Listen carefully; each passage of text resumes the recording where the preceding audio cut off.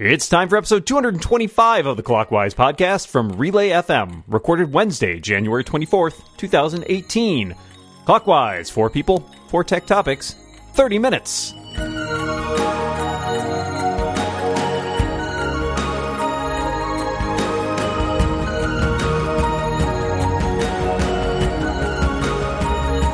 Welcome back to Clockwise, the tech podcast that's a little longer than an episode of your favorite sitcom, so we thank you for choosing to listen to us instead of laughing at television. I am one of your hosts, Micah Sargent, and I am, of course, joined across the interwebs by the one and only, there it goes again, Dan Morin. How you doing, Dan? Good. The more you know, Micah. I really feel like I've learned a lot. Yeah, I had that weird fact on the last one about half-lives and things. Very, very, very strange. Well, I am so pleased to introduce our first guest, and I cannot believe it's just an absolute atrocity that you haven't been on the show before.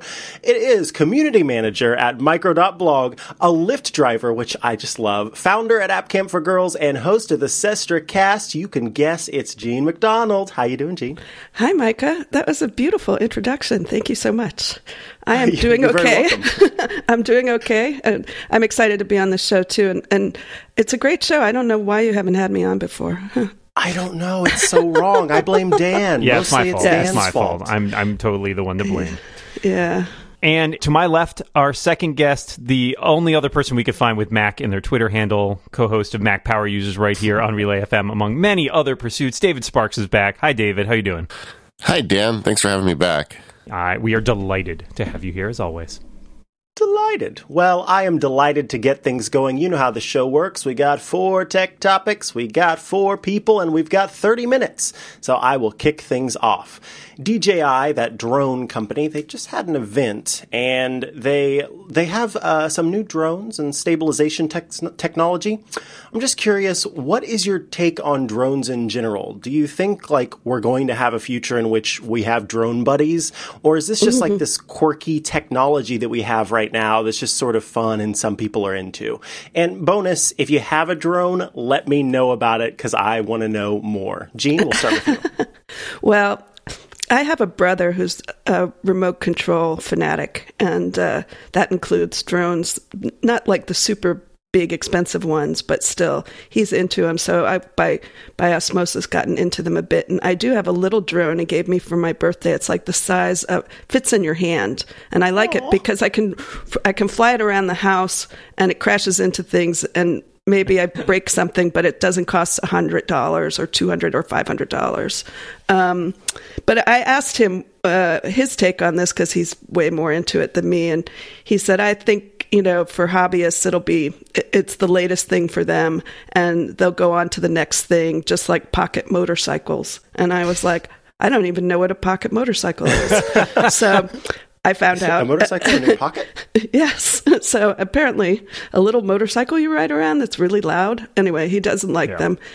He said, but he did say, but of course companies and the government and everybody else are going to continue to be really into them in a big way. And I think that's true. I mean, if we've been taking high resolution photos from space for a long time, why shouldn't we take them, right from over our heads? Yeah. Micah, I like your proposal of Drone Buddy, which is my new pilot sitcom coming out this fall on NBC. It's about a man and his drone. Now, I think that I agree with Gene to a certain extent that there is certainly a fad element to it, just how popular it is. So I don't think it'll go away entirely. I think it will sort of settle down to manageable levels. DJI's tech is very impressive. The new drone they've got out, which is like teeny tiny and like folds up even, and it's got like a 4K camera on it. So that strikes me as something that a lot of people will be really interested in. I don't have any sort of drone. I kind of dig the idea. I like what Gene has, which is like a small one that you can fly around and not do too much damage. Last time I tried to fly a drone was in the Macworld offices and with my friend Lex Friedman, and we crashed it into many, many things, including ourselves. So I probably shouldn't be allowed anywhere near drone controls. But I think certainly from the viewpoint of private corporations and the government, there's clearly a lot of interest in these sort of autonomous and unmanned devices. And I think that has a lot of potential, both good and bad, for sort of the future of our society. But I definitely don't think they're going anywhere anytime soon. David, what do you think? Yeah, I'm with you guys. I think they're here for a while, and I do think it's not going to take over, although I do think they're going to get a lot cheaper, as this technology gets figured out. In a couple of years, or 3 or 4 years from now, you're going to be able to get a very nice drone with a very nice camera for very little money. And I'm sure a lot more people will try that. We just had a thing in our community where a kid went missing, and a bunch of the drone owners, because we live near a big state park, were like flying their drones all over the place looking for this kid. And so it's interesting to me to see how all this stuff develops. But I think the big thing is there's a lot of people waiting until it gets cheaper, and it is going to get cheaper. I think those are all good answers, especially that last part about, if it gets less expensive, then maybe we will see more people having drones. One of the biggest issues for me with drones is I just don't have a use for a drone. And I could try to convince myself. There are things that I'm able to convince myself I need, even though I absolutely do not need them. And this is far enough down the list that it is past that line. It's you don't need this. You don't even want to convince yourself that you need this. I just don't have a use for it. And maybe if I lived closer to a tech company who was building a new facility and I could make a bunch of money on YouTube ads on posting how the construction's coming along, then I would have a drone. But as for me, I think right now it's still a little too niche, but who knows, maybe in the future everybody will have drone buddies, and Dan will owe me lots of money if he makes a show about it. Jean, let's go to your question. Okay, well, my question is, based on the fact that it's late January, the time when New Year's resolutions face the cold light of reality and crumble into dust, usually. Do you all have, or did you make any tech-related resolutions? And how's that working out for you? Oh, man, tech resolutions. I don't think I made any specific tech resolutions this year. There are a handful that are always the low-level back burner ones that sometimes at the beginning of the year I think to myself, oh, I should finally get around to cleaning out all this crud in my office.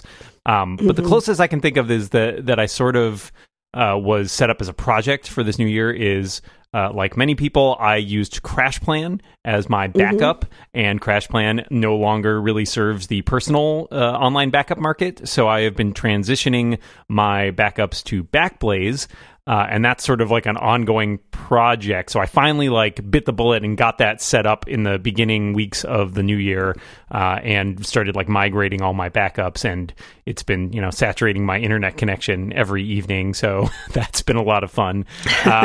Yeah. And so I feel that's my tech equivalent of a house cleanings. I'm going to get all my online backups in order, and all my data will be secure and well backed up and everything. So I guess that's going okay. It's not done yet, and I got a couple more steps to take after that does finally finish uploading. But yeah, so far, so good. Thumbs up.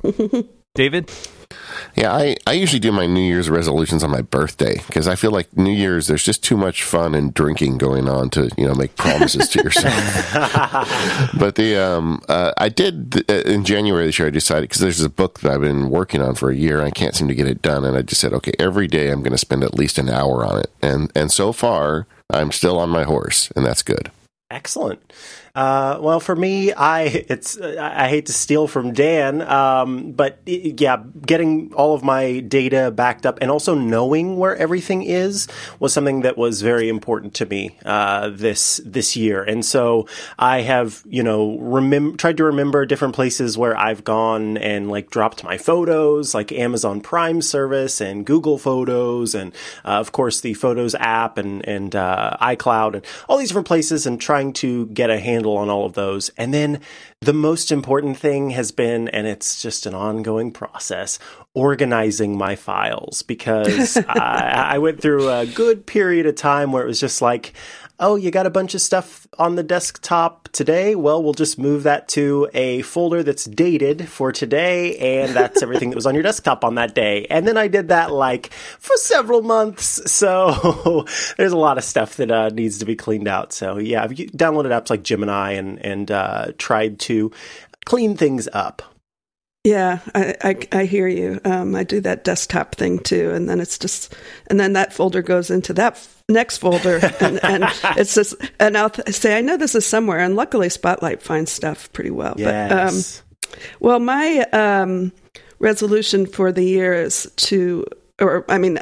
for forever really, but last year I figured out how much better things are if I don't keep my iOS devices in the bedroom anywhere, because I tend to be a light sleeper, and if I have something at hand, my fingers get itchy, and I'll be like, I'll just check one thing, and then I'll go to sleep because it won't keep me up. But the first thing that I got was a stand for my Apple Watch, so I could use it as a alarm clock, and that worked out really well. So I didn't have the excuse of keeping the phone nearby because it's also my alarm clock. And then I got a Kindle, oh my God, because I could have a device I could read on that wasn't an iPad, that with all its distractions and blue light and etc. And so that was going pretty well until I got I had to have dental surgery, and then it's like, no, all resolutions are off when you're sick, and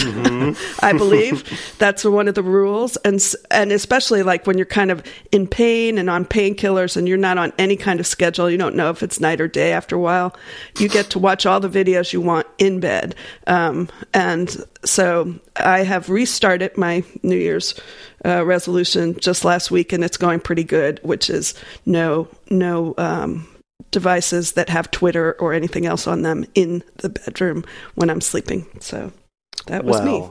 I'm very proud that you hopped back on and are working to make that an ongoing thing for you.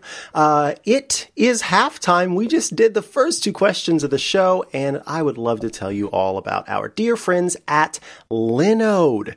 Of course, this episode is brought to you by our friends there. With Linode, you'll have access to a suite of powerful hosting options, and the prices start at just $5 a month. You're going to be up and running with your own virtual server in the Linode cloud in under a minute. That's like 29 minutes less than this show. Linode offers industry-leading performance with native SSD storage, a 40 gigabit network, and Intel E5 processors. They have 10 data centers now spread across the world, meaning you can serve your customers even quicker than before. They've got an API that allows you to easily automate tasks or develop custom applications in the cloud. And guess what? Everything is manageable via the command line if you want to do it that way. All of Linode's pricing tiers feature hourly billing with a monthly cap on all plans and add-on services like backups and node balancers. I don't know what those are, but they sound cool. Linode has fantastic pricing options available. Their plans start at just a gig of RAM for $5 a month. They've got high memory plans that start with 16 gigs of RAM. As a listener of this show, if you sign up at linode.com/clockwise, you'll of course be supporting us, but you're also going to get $20 towards any Linode plan. And on that 1 gigabyte of RAM plan, that's 4 free months with that $20. With a 7-day money-back guarantee, there's honestly nothing to lose. So, you're going to go to linode.com/clockwise to learn more, sign up, and take advantage of that $20 credit. Use the promo code clockwise2018 at checkout. Thank you, Linode, for supporting our show. Let's go to Dan's topic. All right, so one of the big news pieces of the week was that Apple officially announced a shipping date for the HomePod, but buried in that press release was the note that a couple key features, including multi-room audio and stereo pairs and AirPlay 2, are not shipping initially with the HomePod and will arrive later in a software update. So my question specifically is, do you think this is going to put a dent in HomePod adoption, or do you think it doesn't really matter for Apple customers who are going to buy the HomePod no matter what? David, thoughts? Well, speaking as an Apple nerd, I'm going to buy it no matter what. So I guess there you go. The features that I understand are going to be missing are largely involving pairing too, and I think a lot of us are interested to see what Apple's take is on the voice in the can thing. But I don't know anybody that really intended to buy two. I'm going to try one and just see how it goes, and. I'm curious. Apple's got such a different strategy about this stuff than the other competitors that I want to see how well they execute on it. It's interesting. Twitter is like this neural network smart machine from Douglas Adams' Hitchhiker's Guide to the Galaxy or something. And like, it's like a Plinko thing too. Cause like you just put something in at the top. In this case, the topic of HomePod doesn't have all the features when it ships. And you watch that Plinko thing just fall down, that puck go all the way down. And every single possible hot take you could have across the entire span of hot take Spanner City is there on Twitter. And so like, I'm not sure how to feel because every feeling has been felt already as I'm reading through Twitter. Ultimately, like for me, I think, although again, I'm confused because Twitter has just ruined that for me. I think I'm going to get one and I think I'm going to like it. And I think I don't care that it doesn't pair with other devices. The one thing that I think, again, a little bothered by is the fact that it doesn't have an audio out jack. I know that it's got this built-in speaker system, but the ability to sort of make your own choices would be nice, and I think that that's something that others provide. And then also the fact that as of right now, AirPlay is the only way to sort of get audio out of it from different devices. So those are two opinions that I think are mine and not just Twitter's, but who can say for sure the great giant Plinko board has spoken? Gene, what are your thoughts? I love that characterization of Twitter. So when this was announced at WWDC, I was like, that is so totally cool. I totally want that. And it was also right around graduation time, and I offered my niece, I said, would you like me to buy you a HomePod? For graduation, it won't be available till Christmas. And then I said, or AirPods, which obviously are cheaper, but she could have whatever she wants. She's my awesome niece. And then I found out she didn't have an iPad to go to college with. And so I was like, never mind those things. You're getting an iPad. But she really didn't care about the HomePod, and she has Alexa. She has the thing, the Echo at her house. So I personally, I don't know what I'm going to do. As David said, those reasons for not getting them aren't reasons for the people who really are diehard going to buy it. It's expensive though. Mm-hmm. And also I think that's important to remember. People do not love Siri. So people who like their Echoes, and the way that Alexa works with all of the stuff they're already doing, probably aren't going to say, hey, but I could get this thing that also has Siri.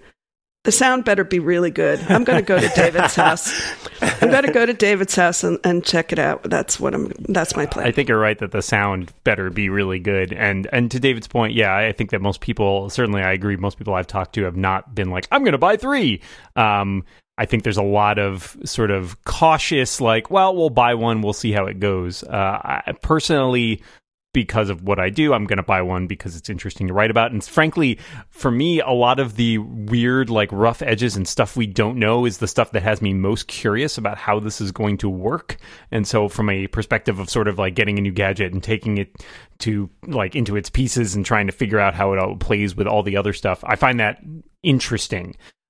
I do think it's a challenge and they have an uphill climb ahead of them because of the price point and because of the entrenched nature of a lot of what the Echo and the Google Home already have going for them in terms of working with very broad ecosystems.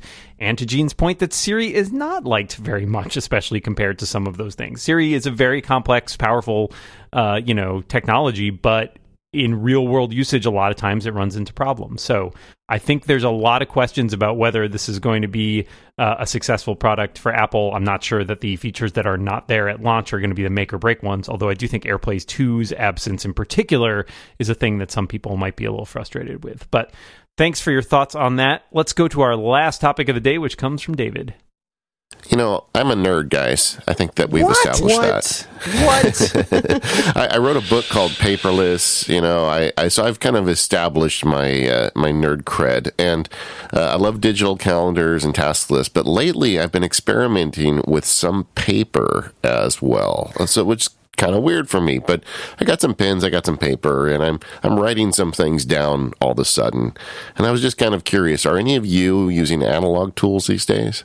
I love this question. I was just eyeballing, oh goodness, of course, the second that I try to think of it, it goes out of my head. But there's a company that makes pens and notebooks. Oh, Baron Fig. And I've been eyeballing that. I typically carry a Field Notes notebook around with me because I am very bad about keeping the immediate thoughts in my head, and so they just disappear and fly away into the air. And a notebook helps me sort of keep track of that. And there's something about writing it down versus typing it that's also very helpful for me in sort of committing it to memory. I do use my calendar as a digital calendar, and everything is in there, and it's important for me to keep my life organized via that calendar. But in terms of sort of anything else, a lot of note taking, anytime I'm working on some sort of like physical project, like house stuff, then I'm also taking measurements in my notebook. So yeah, I'd say that mine's more a paper lifestyle with a dash, a nice smattering of tech on the side. What about you, Jean? Well, I would say I'm mostly digital, but one thing that has become really important to me is a Post-it note that I have by my door, which has the list of things I have to have if I'm going to go out and drive for Lyft.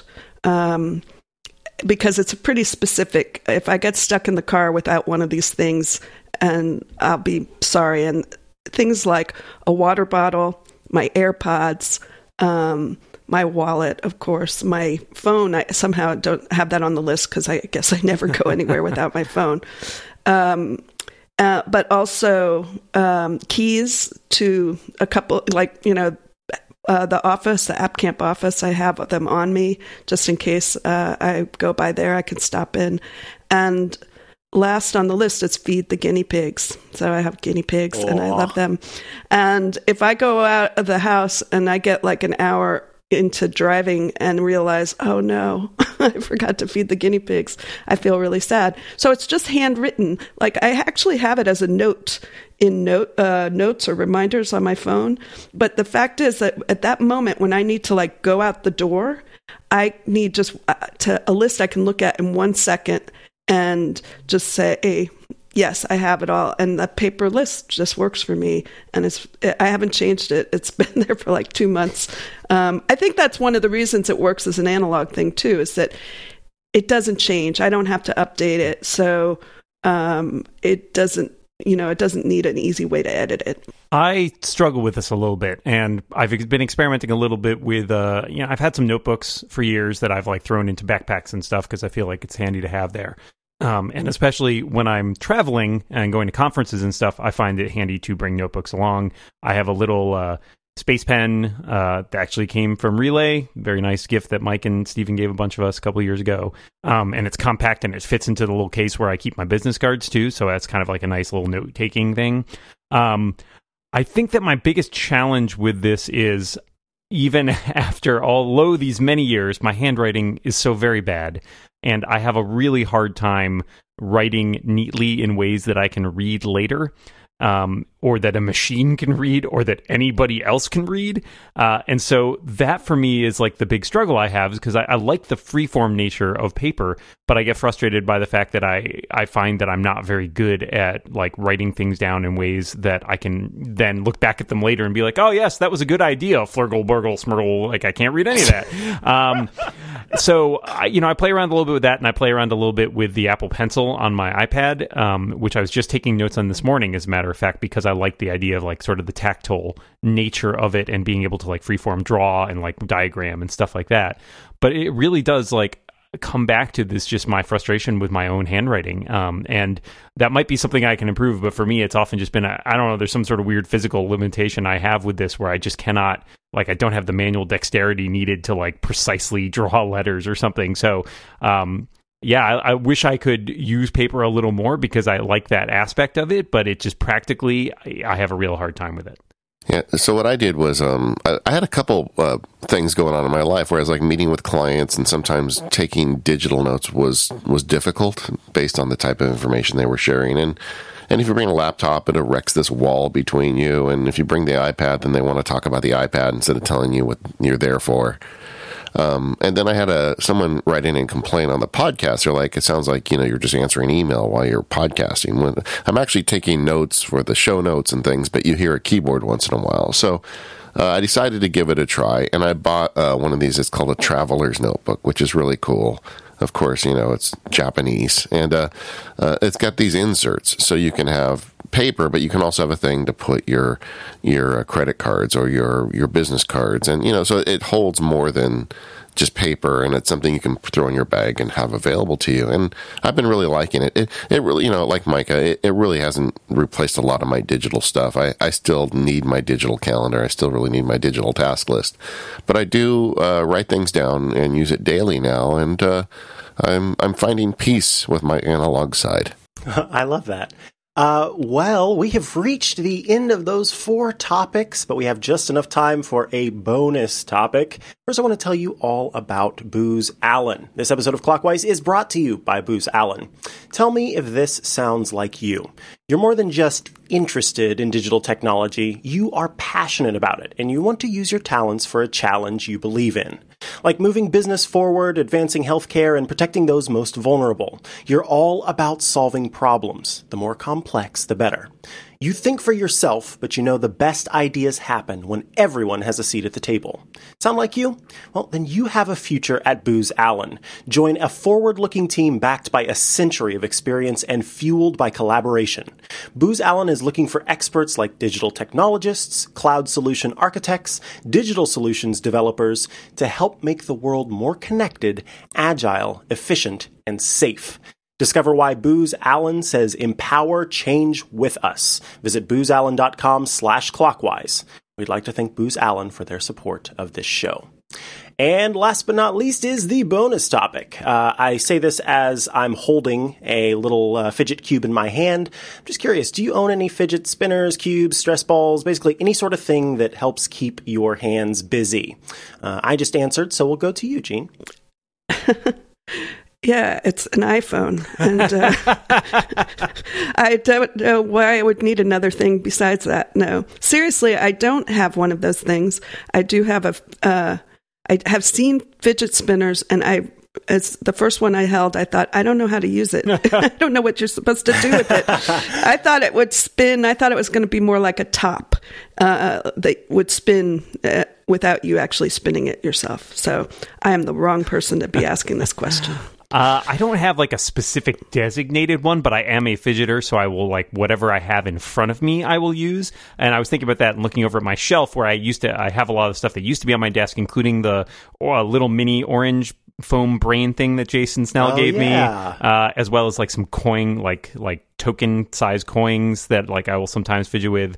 But Jean said she had her phone, and I thought to myself, I actually do that with my phone. I'll spin my phone in my hand or flip it between my fingers or something. Even I'm not using the phone. I'm just using the phone as a physical object. So yeah, pretty much anything I have in my hands becomes a fidget spinner type thing. Well, I don't have any fidget spinners, but I do have a little robotic R2-D2 on my desk that makes me so happy. Aww. That sounds like a... Dan, did you turn on that soundboard again? I did not. That's not no, me. That was me. I'm innocent. That was my R2. Oh, good one. Oh, well, that's awesome. Thank you all for your answers to that. Dan, I think we have reached the end of the episode. All that's left is to thank our guests for joining us. Gene McDonald, I'm so glad you're finally here. We will, of course, have you back on. I'm very excited for that. Thanks for having me. And David Sparks, thanks for being here. A pleasure as always. I love listening and participating. And Micah, I hope you too like listening and participating on this show. I do. I keep coming back, you'd think. That's good news for me. So all that's left is for us to remind all our listeners out there, watch what you say. And keep watching the clock. Bye, everybody.